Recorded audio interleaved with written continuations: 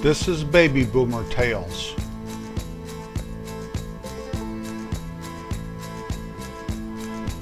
In May of 1950, my dad took my mom up to the hospital. It was the only hospital in the county, and it was 27 miles from where they lived. As day turned into night, that little small community hospital became a very busy place. First, about 10:30 or 11 that night, Shirley and Clint were there, and Shirley gave birth to a little boy. The clock turned midnight and the time dragged on. It wasn't fashionable for the husband to be with his wife as she lay in a hospital bed. And yet my dad stayed at that little hospital, 27 miles from his home. He stayed in her room for a while, and then he stayed in the waiting room. And the time slowly moved on. And then I was born. Hello, my name is Jim. The other baby born was Keith. I spoke about Keith a couple episodes ago. We're about 2 hours apart. He was born around 10:30, 11 at night. I was born 12:30, 1:30 in the morning. I remember going to the guy that delivered me. Let's call him Doc. Doc is probably one of the most famous people that ever came out of that county. That town that the hospital was in is a pretty little town. It has all these cliffs overlooking the town. Up there, you kind of look towards the north, maybe the northeast. There's all those great cliffs. They shoot fireworks off of them, I do believe, on the 4th of July. You dip down into town.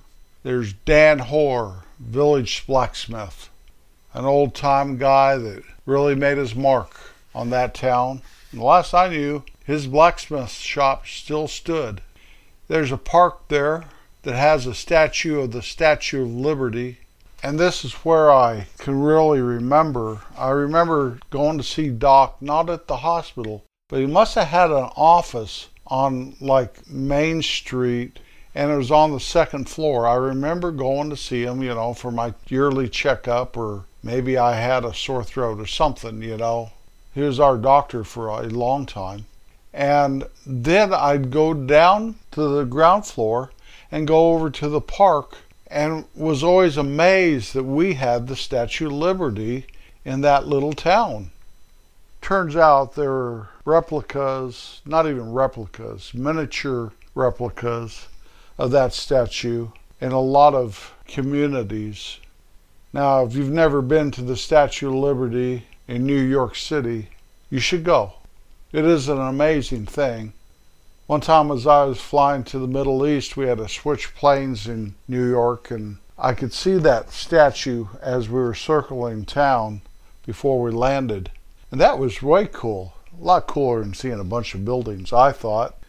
Anyway, the Statue of Liberty in that little town, let's call it K-Town. That little town, 27 miles from my hometown, in the west part of the county. I just stood there and put my little hand over my little heart, say the Pledge of Allegiance or something. You know what I mean? When we were kids, we knew the Pledge of Allegiance. I pledge allegiance to the flag of the United States of America. Yes, sirree. I wonder if kids know that pledge these days. I should ask my grandkids. That's what I think I'll do next time I have an encounter with one, which is every once in a while, It's not like they live with me or anything, but I get to see them. The ones in Colorado, I get to see less than the ones in Kansas, and that's sad for me. I'm not going to feel sorry for myself, though. That's where they live. Where was I? I was playing around the Statue of Liberty. That was a nice little park there. They also had a grocery store, I think was called Sailor's Supermarket. Now, I was a kid that was raised in a grocery store up the road 27 miles from this little town that had the hospital where I was born. But I thought that was the coolest name in the whole wide world for a grocery store. Dad, why don't we name our store Sailors instead of Dawn's? Well, that was just a regular little town grocery store with a very cool name. They always had the fair in that little town, the county fair. Every September was the county fair. Now, once I moved to Kansas, it seems like the county fairs are always in the summer, which really makes no sense to me because it's hotter than a firecracker in the summertime in Kansas. But they always have their county fairs in the summertime. Usually they pick the hottest week of the year to have the fair. Well, back in my home county, the fair was designed to go between haying season and hunting season. So in theory, the cutting hay would be done, and it wasn't quite hunting season when all these people invaded our community with orange vests and orange hats on. So every September we'd have the fair. I think they've changed that now, and they do it in the summertime, probably to attract some tourists. But I tell you what, that fair up there was second to none. They had a great rodeo. They had wonderful displays, and I think they even had a little carnival. They had quite the animal auctions, the 4-H animals being auctioned off.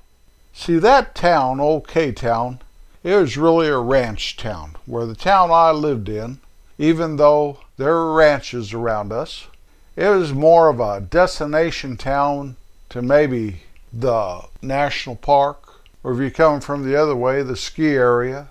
We were right in between all that stuff. Now for the Song of the Week. Our Song of the Week today is Amarillo by Morning, written by Terry Stafford and Paul Frazier. Stafford recorded it in 1973, but the 1983 George Strait version made it a major hit. It's about a rodeo cowboy driving all night from San Antonio, Texas, north to a county fair and rodeo in Amarillo, Texas, that started the very next day.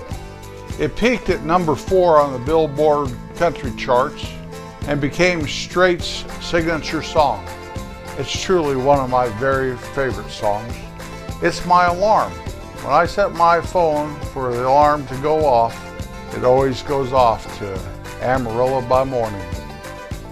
I ain't rich, but Lord, I'm free. Like I was talking about, that fair and rodeo up in the little town 27 miles away from my hometown, up there in the Rocky Mountains of Colorado, northern part of the state. You go from my house and you drive west 27 miles. And the country really kind of levels out, and it's not so mountainous, although those cliffs around, and there's a big old canyon. I guess it's kind of the west of town that the Colorado River goes through. But it is surrounded by ranches, and everyone from all over the county comes to the fair. Like I said, the rodeo is second to none. It's a very good rodeo. I don't even know if they still have the rodeo anymore. I would think so, because K-Town is truly a cowboy town. Their high school is nicknamed the Mustangs, where our high school was the Panthers. I guess a panther or mountain lion is more conducive to the mountains, where a Mustang is more suited to the cowboy. The population of that town, I think, was always a little bit more than my hometown, and it may still be. But my hometown is so full of business traffic and people doing business from all over the county that it does almost appear larger. I checked the census, and those two towns are very similar in population. But the high school which I attended while I was that age is much larger than the high school on the West End. That wasn't always the case, but I do believe the ski area and the tourism created so many second homes and people moving up into Colorado that the population of the surrounding area grew, where K-Town, with the big sprawling ranches and the wide open spaces and one or two little towns to draw from, the school actually, I don't know if it went down in attendance, or enrollment I should say, or if everything else in the state went up. But these days, instead of being the bitter rivals of the Panthers, the Mustangs play 8-man football. There are several class differences in the enrollments, so I don't even know if we play them anymore. But back when I was in school and the years before and for some years after, it was a rivalry that wasn't far off from Missouri and Kansas, the Yankees and the Red Sox, the Celtics and the Lakers, Auburn and Alabama, the Hatfields and McCoys. But those days, I think, are apparently gone. As I said, they have quite the canyon just west of town. I've fished right at the mouth of that canyon before. The water is very, very powerful going through that canyon. It is an amazing thing. Watching that Colorado River approaching K-Town and then going into that canyon afterwards, the cottonwood trees, and if you're not familiar with the cottonwood tree, they can get quite large. They always seem to follow the river up in that country. And then in the summertime, they produce this stuff that looks like snow almost. It's the cotton from the trees. And when the wind's blowing, it almost looks like you're in a blizzard if you're standing around a bunch of cottonwoods. Those are huge, magnificent trees, which is kind of odd for that country because the lodgepole pine and the spruce trees and the quaking aspen, none of those get all that large. Nothing like those cottonwoods. Here in Kansas, I have a northern red oak in my yard, and it's a young oak, but you can tell it's going to be a big tree. I have some maple trees that stand 70 feet tall or more, I guess. Trunks are so big around you can't get your arms around them anymore, and they're only 20-some years old. They also have a bowling alley in that town, or at least they did. I need to go back there and check it out. I'm going to go one of these days. Maybe I'll check all the little towns around my hometown out too, so I know what the heck I'm talking about. It's been a while since I've been there, and I really have not been there since I started doing the podcast. Since I do a podcast about that country more than I do anything else in the podcast, I should check things out and kind of get updated a little. Maybe it'll take some of the romance away from me, though, of the way I remember stuff. One thing I do remember, though, is every once in a while, some guy from that community up there, 27 miles away, our rivals in school, would start taking out a girl from our high school. Now, that didn't set very well, but you know what? They had some cute girls there, too. I think it actually was a friendly rivalry. I wish I could say that word. There's several words. One of them's aluminum, that I do have a test when I say it. But instead of going over and redoing it, let's just call it rivalry. The only time it was really, really bad, I think, is when they tore our goalpost down about 1964 maybe, after they won a game at our high school. I talked about that in a past podcast. There's a little bad blood there for a while. But you know what? We all belong to the same county. We used the same hospital, went to the same fair, all skied at the same ski area, although I think they could have gone on west and gone to another ski area not that far away. Went to the same national park, had the same county seat, and lived in the same county. We were just kind of like brothers. You know how brothers would fight once in a while? That's kind of how it is, or at least how it was. Our unusual fact this week: the tallest point in Pennsylvania is lower than the lowest point in Colorado. Go figure. I think if I moved back to that county where I was born and raised, that K-Town would definitely be a possibility of a place I lived. I've heard from various sources that my little hometown, in a lot of ways you wouldn't even recognize it anymore, changed so much. That's what time will do to a place. I understand that, and that's okay with me, yet it makes me just a little bit sad. I mean, I've only been gone for 34 years, 35 years, and I haven't changed a bit. Old Doc, the most famous guy that ever came out of that county, I do believe, He delivered me and hundreds and probably thousands of babies up there. He also delivered my oldest child. Amazing. Happy trails, Doc. You shaped a lot of lives.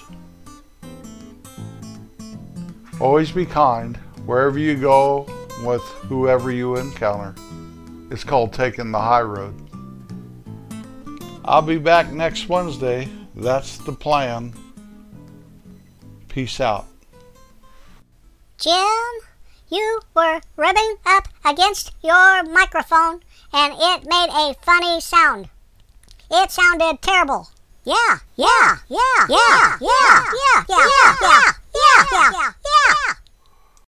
I know, guys. It's a new microphone. I'm just not used to it yet.